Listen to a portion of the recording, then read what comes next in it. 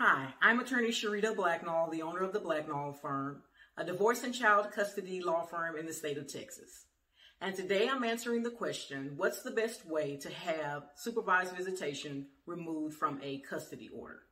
But before I answer this question, I want to remind you that if you have a specific situation that you'd like to talk with someone on our team about, you can go to our website to schedule a call. Now, let's get to it.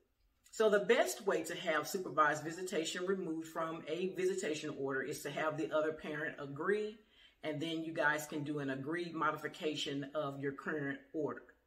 If the other parent won't agree, then you're going to have to do everything in court, which means you're going to have to jump through a few hoops in order to prove to the court that it's in the best interest of the child for the supervised visitation to be removed.